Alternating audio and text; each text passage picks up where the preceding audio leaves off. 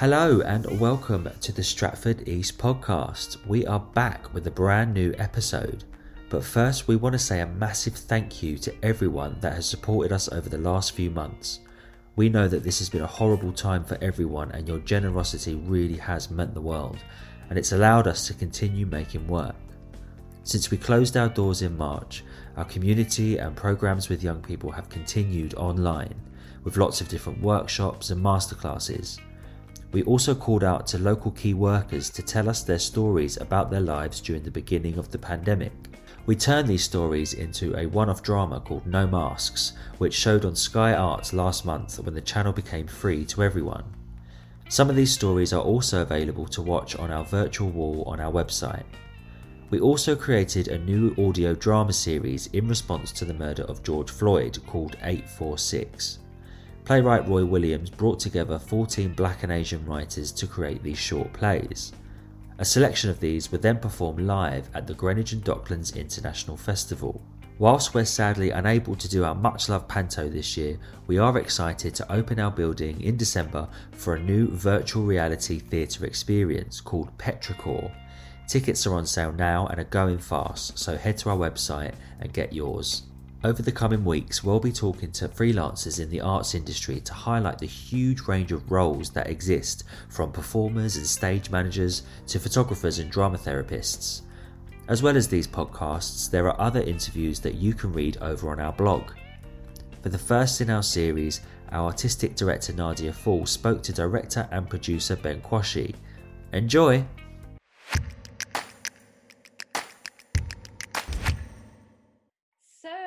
Ben, welcome to the Stratford East podcast in celebration of Black History Month.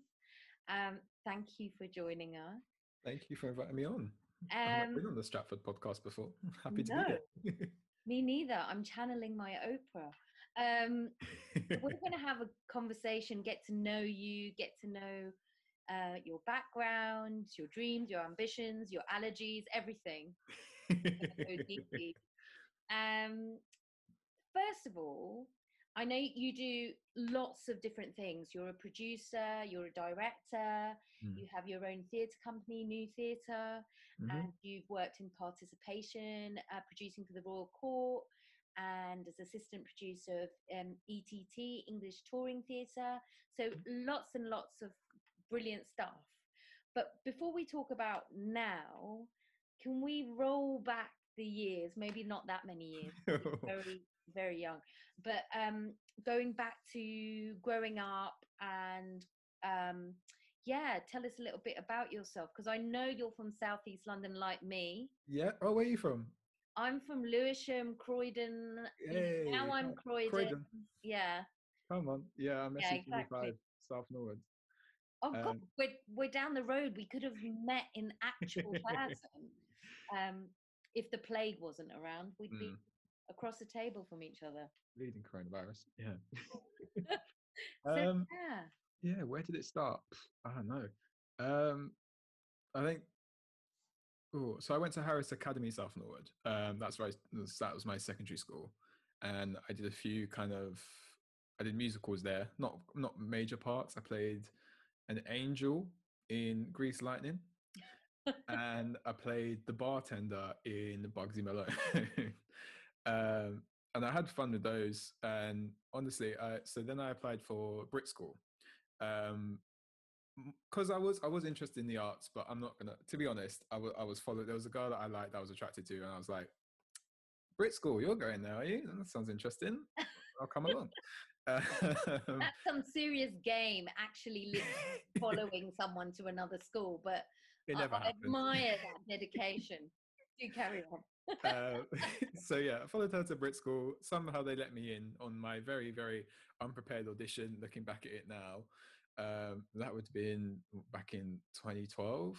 So yeah, I did a very unprepared audition, but Brit School let me in, which was great. And I maintain today that going to Brit was the best decision of my life. So I spent 4 years at Brit. I did years 10 and 11, and then their post 16. And the amount that I developed as a human there was unprecedented. I think before going to Brit, I was very shy. I wasn't social at all. quite introverted, and at Brit, I just kind of came out my shell. And not necessarily, I'm not a huge extrovert now, but I'm just confident in me and confident in the choices that I make. And what do you think? What was it about the people, the environment, the teaching style? What was it that made you have that sort of self-confidence and come into your own? I think Brit give you a space to allow you to be yourself more so than you would find at, I think, any other school, especially for that level. And there's also just the focus, like if you, depending on what strand you apply for, especially when you get to post 16, you're doing that 4 out of the 5 days you're there. And having been in that environment, working on different projects, constantly collaborating with other people, it forces you to kind of be confident in your own decisions in a quite healthy way, but also it gives you, it's a very accepting school. Like the LGBTQ plus community there is great, and the support that the staff give the students as well has improved since I attended as well. So I graduated in 2016, and like the school has just kept improving on and on. From strength to strength, really. Yeah. Yes, just a little secret that I wanted to go to the Brit School, and I remember looking around with my mum and dad, and my dad saying, "There's no way you're gonna get in, and there's no way you're gonna go there." So I didn't even try, and it was always my dream. I just imagined it a bit like Fame. Like you'd go there and there'd be like people in leg warmers doing the splits, people like rapping on this side and doing, I don't know, Shakespeare. I don't know. I just had this vision. So I'm very jealous about your experience. But how did that lead to New Theatre, or did it? And what is it? What is New Theatre? So the last time of Brit School is called their Springboard season, and the purpose of that is you get in a group with other students, you make a company, and you make a show, and you perform it at the end of that term. So I got together with 5 other students with no pre-planning whatsoever. There were a lot of people that already had their groups predetermined and such, and we just kind of put ours together in the moment. And initially called it the Weisenberg because when our teacher came around and asked for a name, we knew we were going to devise a piece. So that's the devise part of the name. And we just finished a conversation about Breaking Bad.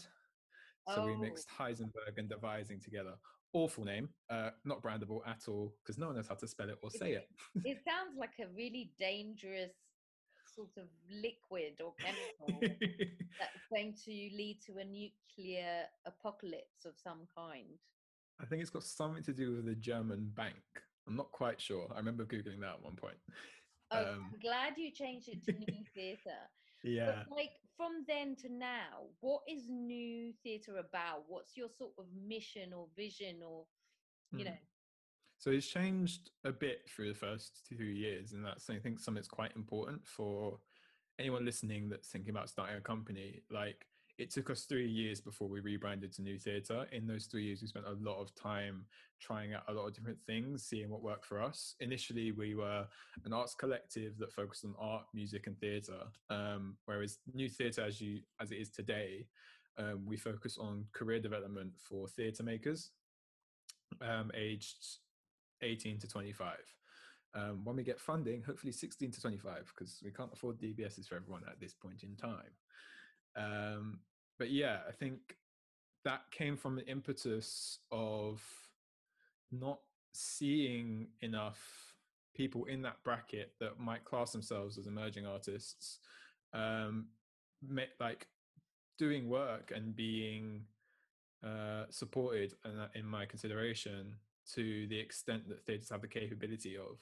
Like, I think I end up asking the chair of the board, like, you can't think there's not many directors out there that are directing main stage shows that are 25 or under. You can think of the odd writer, you've got your Jasmine Lee Joneses, but when you think to performers as well, there's a handful, and there's a lot of roles where you'd have someone that might be 32, and because they look young, they're quote unquote more experienced, so therefore play those younger roles rather than getting someone who is 18 and is immensely talented to come in and do that just because they are quote unquote more unexperienced, which is not true. So when you're talking about young people or under 25, 16 to 25, are you talking in all aspects of theatre making, the producing, the directing, what's on stage, the actual Yep. acting? And what is it about? So that's the vision.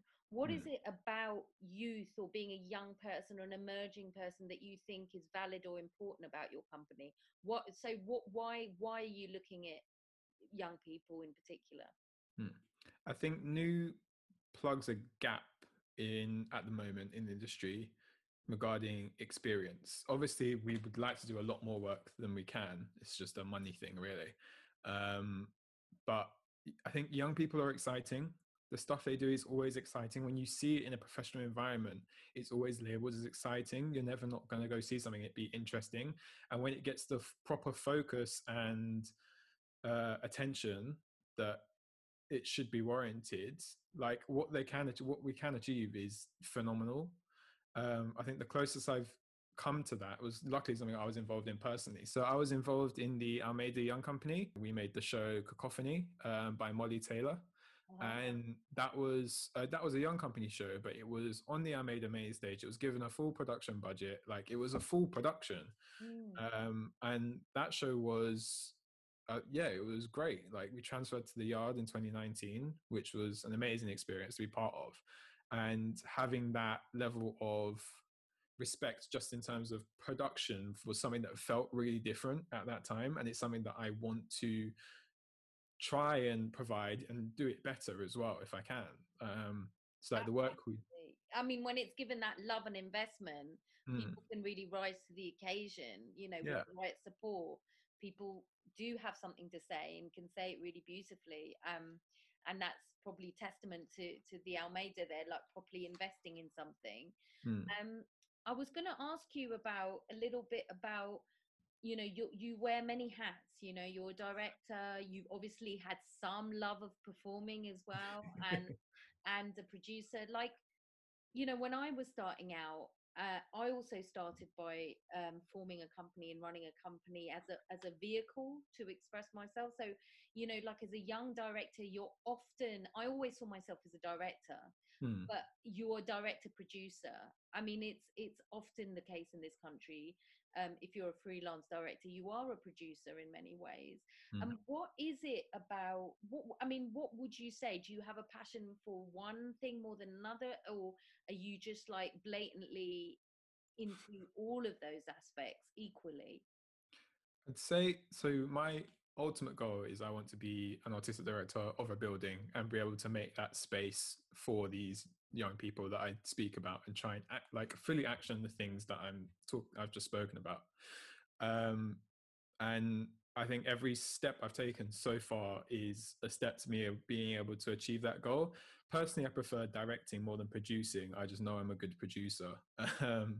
So I work with the skills that I have. I think so. The Harris School I went to was for business and enterprise, and clearly I've picked up some of those skills because I run a company now. But yeah, no, I really like directing. What it was is when I was doing the last part of that Almeida Young Company, as much as I loved it as an experience, I knew performing wasn't really for me. I think I'd done a few auditions and was thinking about drama school again. And I think the lifestyle of being an actor is really, really difficult. And I just didn't think it sat right with me. So, but I knew I loved theatre. That was the thing. So it took me about 3 months to figure out what it was about theatre that I actually really enjoyed. And it's the rehearsal room is the thing that I love to be in. It's where anything is possible. The ideas are flying around. You're having a good time and you're all working towards that same goal. So as a director and as a producer, I can facilitate that environment either for myself or for other people and try and make it the safest environment it can be, but also the best environment for people to express themselves and make the best work they can do. You know, that kind of blows my mind that you say that, because not that, you know, it's beautiful what you're saying, but it just like it's incredible that you have that foresight about being an artistic director. And a good artistic director, I think, or I'm learning myself, seems to be about that that marriage between an artistic passion and vision and producing. And you know, it's like those two things together. And as an artist myself, like, you know, working up through participation was my background, working in pupil referral units and prisons and in schools and all of that. That's how I came to directing. But it was all about the play, the work, the film. You know, I really saw things on a microscopic level. Never in my life did I think I want to run a building. Never in my life did I think I want to, you know, so for you to say that, I just think that is incredible and brilliant that you have that sort of vision and ambition.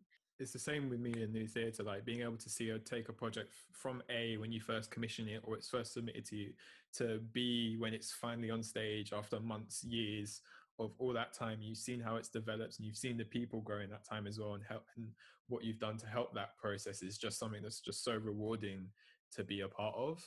I think that's the true. Totally. I mean, that's the thing. What I love about directing and theatre making, that even though when money's tight and you might not have a grant or might not, you know, I'm lucky. I now run a building, so I've got like a place where I can make some work and program work. But I remember what it was like starting out. I absolutely remember having like little to no budget and hustling continuously and trying to get a venue, and then not even having a venue sometimes and doing it in a found space and actually using that and all of that.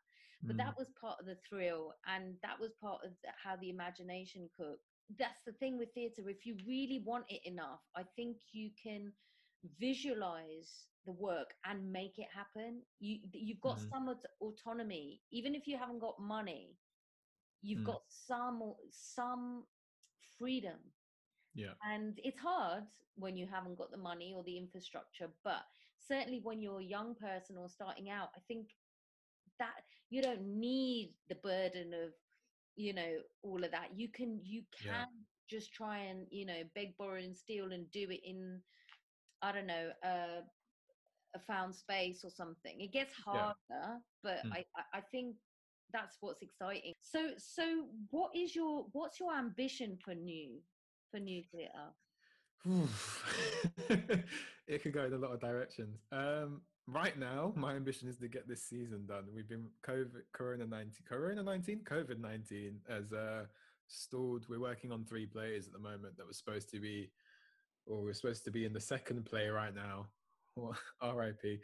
So we delayed those to October, but I think long term it would be amazing for new theatre to be able to have its own space, and to be able to provide that space for our audience and for the artists that we work with. I have this amazing, I don't know how unrealistic, but vision of having a building with the new theatre sign outside, being able to have it as a performance space and a rehearsal space where when people hire the space, part of that fee then goes towards being able to provide the space for free for artists that don't have the money, like you were talking about. People in that scenario where you're having to beg, borrow and steal to really try and make the work happen, and just being able to support those people. So it's artists helping artists and vice versa, because then those people grow up and hopefully they build a connection with the space. Like, that is something that I would love to be able to offer, because rehearsal space is one of those things that when you're making work, especially in those early stages, is your biggest expense alongside paying people. Totally. Such a premium. I remember starting out and like rehearsing in offices after they were closed and hustling all of that. So I hear you. Rehearsals at friends' houses. Yeah. In the park. Not ideal. Tell me about what kind of story do you have a soft spot for, an affinity to? What kind of work? What does it look like? What's it about? I suppose the best example of existing work that I can give of like what is my taste would be I Want to Be Yours, that was by The Bush and Payne's Plough. I think it was it at the start of this year? I think I saw it. It's the best play I've seen in quite a while.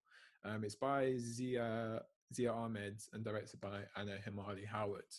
And it was a fun play. I think there's not many fun plays out there. It was really warming to see, and it had its sad moments, but I think it was just really relatable. Anna directed it beautifully. There was some amazing BSL interpretations. It was integrated into the performance. It wasn't just someone standing by the side or one character that had it. It was part of the show, which is something I'd not seen before, and it was just worked so cohesively. But it was fun. It was bouncing around the space. It was moving around. There was this kind of some kind of devised element, which is something I class myself as a devising director specialist type person. Like I just enjoy shows with energy. I'm not a huge fan of classical theatre or shows that feel like they need to be longer than 3 hours or anything like that. Yes, I'm guilty of both those things. I'll tell you that. You've got to do it at some point. Headley, 3 hours, love. But yeah, okay. So I get that. I mean, it's just really hard to find uplifting plays and plays that make you laugh and plays that fill you with hope, you know. I guess it's much easier to direct and write plays that are full of pain and bleeding, and it's exactly what I'm having an issue with as a artistic director at the moment. You know, like people need hope and cheering up and things with redemption. Is really hard to find. So when you do stumble across a play, I hear you, that it's like that makes you laugh, or it's a good thing. So I just wanted to ask you, I mean, this conversation is really part of Black History Month and our sort of focus on it and celebration of it. Obviously, as Stratford, you know, we've got whole history in making Black work and continue that. You know, it's an all year round thing and passion and who we are, really. But what does Black History Month mean to you? It's an interesting question. I've tried to have a long think about it, and I kept going backwards and forwards. I suppose what it means, it's hard to say what it means for me because I don't engage with it too much individually. I have an idea of what it should be, which is I think it needs to stop being a celebration and more of an impetus for action. And what I mean by that is it's great that we can have this month, and then some companies will go out and they'll post photos of here are our favorite Black artists, or this is what this Black person is doing that we enjoy, or here's some media for our Black people, whatever. That's all well and good, but it doesn't do anything.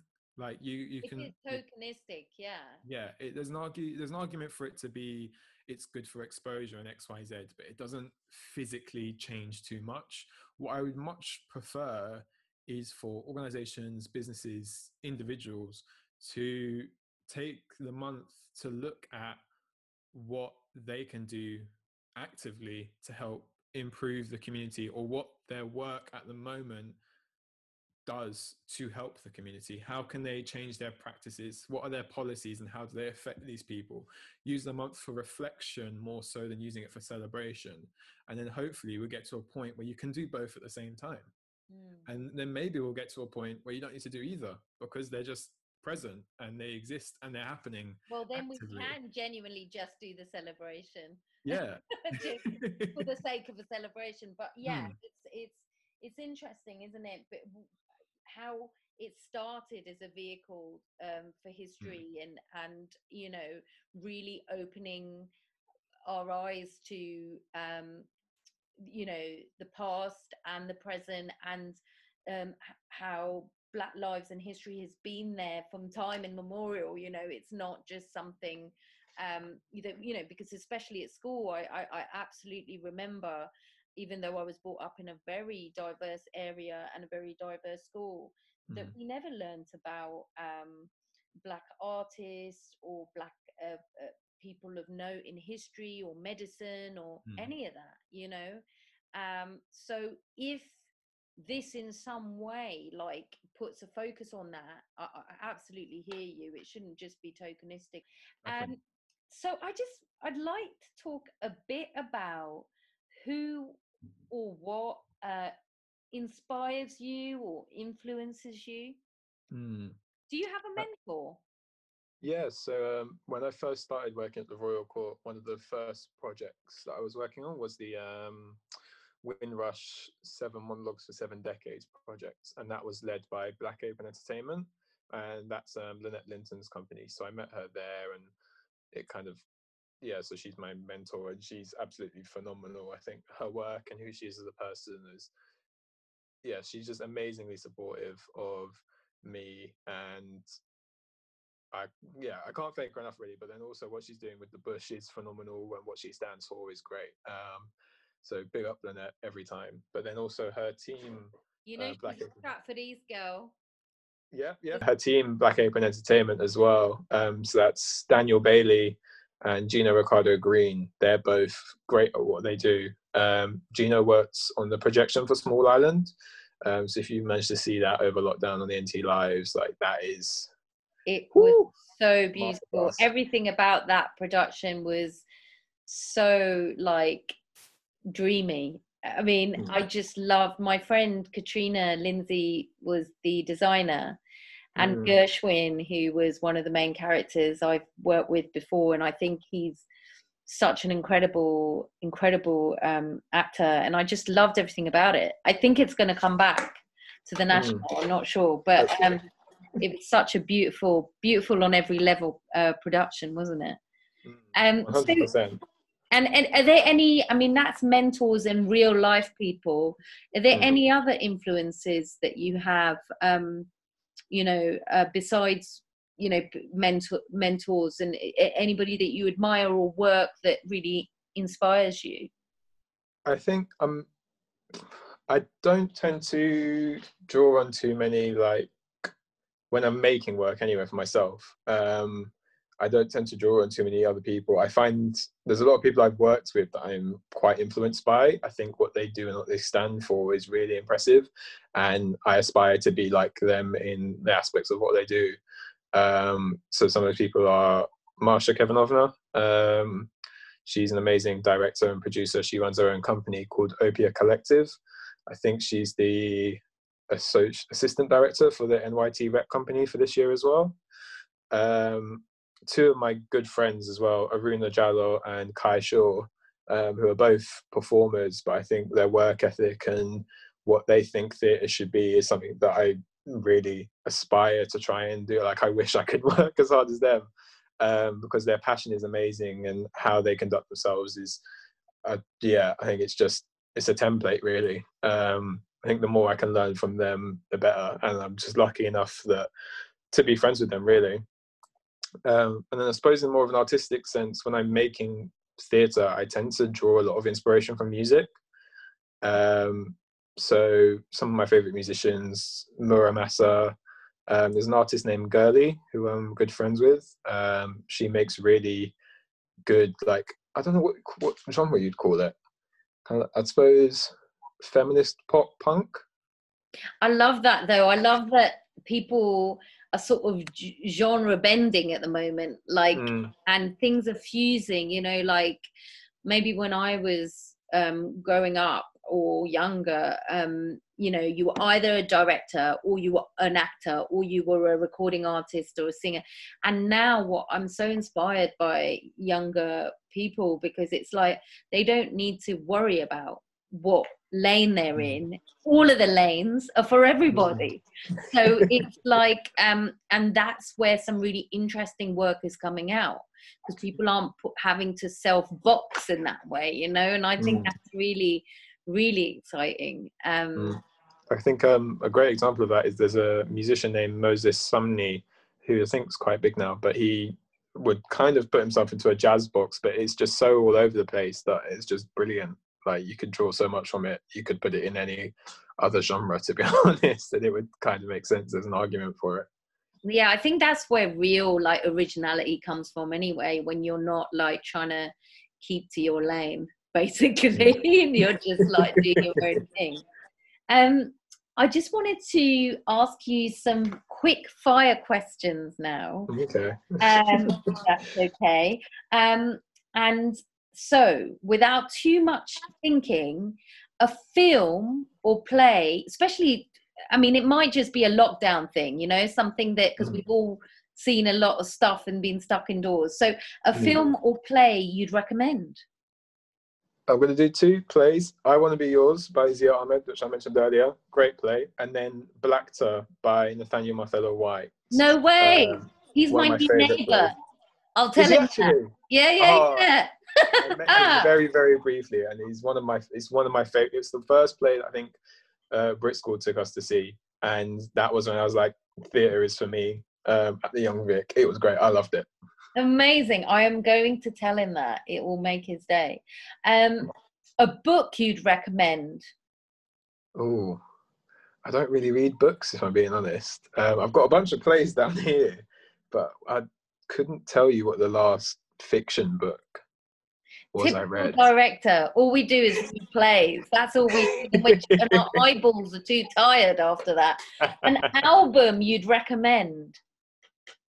Ooh, I'm gonna do 2. I'm cheating these. Muramas's self-titled album, and Heady One has just dropped Edna, which I think is a great project. So check that out as well. I'm very excited because these are all new to me, so I'm just gonna like have something new to download. And during these weird times of the plague, what have you been listening to, watching, reading? What have you been binging on? What have I been binging on? Me and my housemates have just finished watching Criminal on Netflix. Wow. There's 2 seasons in the UK, and I think it is a masterclass in every capacity possible when it comes to filmmaking, because it's like set in pretty much 2 rooms and a hallway, and like, the storytelling is phenomenal. Okay. Get on that 100%. I'm going to get on that like I need any other excuses to sit in front of the television. And what advice and words of wisdom would you give to anyone starting out or looking for opportunities in the arts at the moment? Because it isn't, you know, like it's such a weird time for everyone. So maybe you want to answer this question in general, and then maybe specifically to this particular time, which seems so challenging for all people in the arts. I'd say, I feel like I've got different tiers to go in with this. So my first tier is, I think everything that I've done, or the work I've done, I've managed to get there because a large part is I can say that I do a lot of stuff myself. With New Theatre, I do all of it myself. So I think start and just try. And if you've been it off in a year, then that's fine. It is what it is. But I think just try and make something yourself. It's a very good place to start from. And then when you've completed it, you learn and you move forward from that. Don't expect anything to be amazing when you start off. Like I said, it took New Theatre 3 years to even figure out what it was. And we made some awful stuff. So that's one. I think, just whatever field you're working in theatre, just try making stuff yourself, with people, without people, whatever. I think if you're looking for something that's less performance focused, how would I put this in one sentence? Like, make the system work for you. There are participation schemes out there, especially if you're 25 and under, that are there to be used. Pretty much all of them are free, and they give you that in. Like, so there are so many young companies. You're a performer.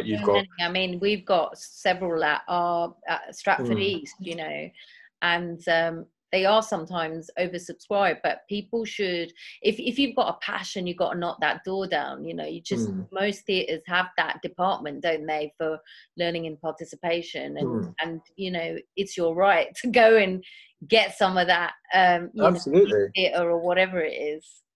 But then I think there's also different things out there. It's very easy to find stuff, I think, if you're a young performer. But when you're looking some more behind the scenes roles, the Battersea Arts Centre have a young producers course that you should definitely check out. So do the Almeida. The Almeida also have a theatre critics thing. I think they're still running. So have a look at that. The Royal Court's Young Agitators, I would say, cover everything that involves theatre that's not performing.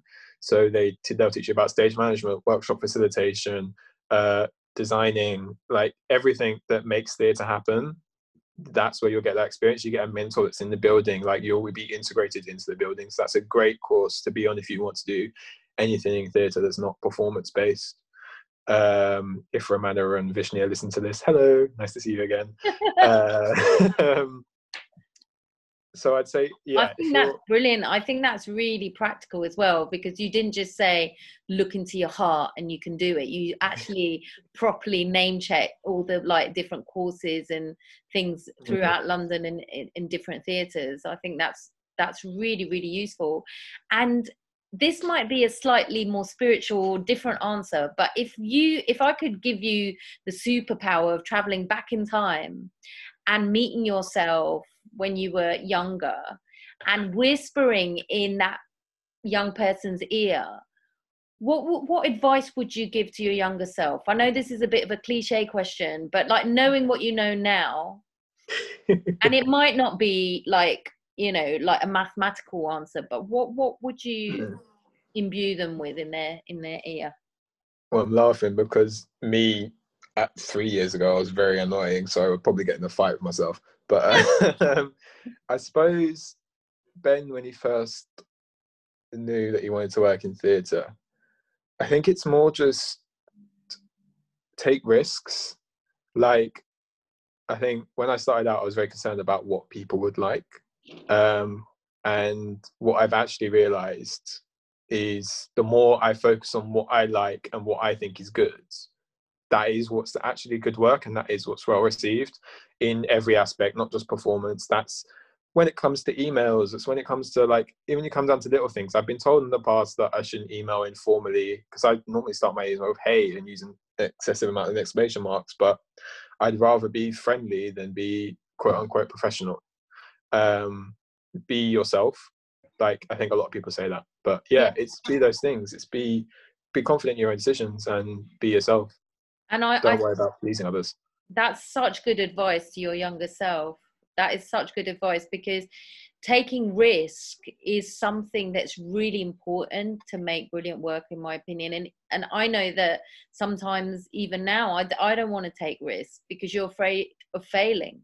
You're afraid of being a fool of yourself.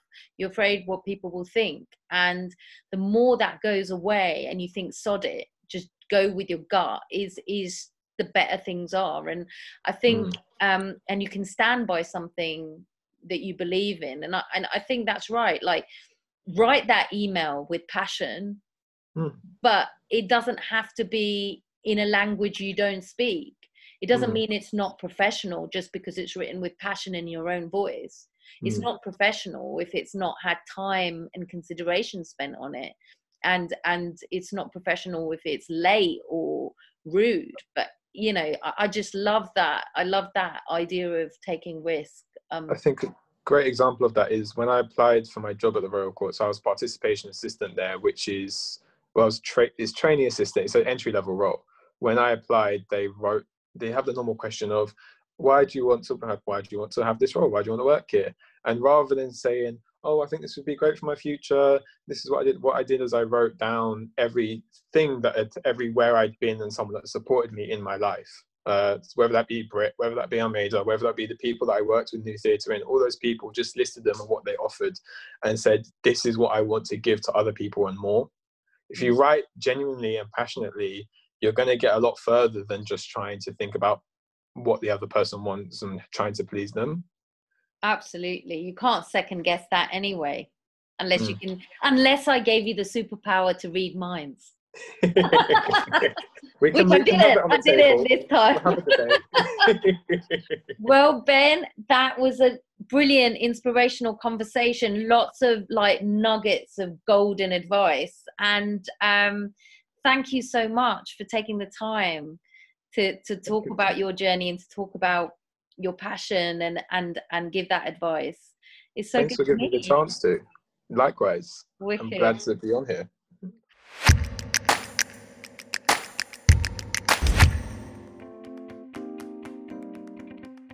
A big thank you to Ben for having a chat with us, and we'll be releasing more freelancer interviews over the coming weeks. Don't forget, you can subscribe to the Stratford East podcast, and if you want to get in touch, then email us on podcast@stratfordeast.com. Thanks for listening.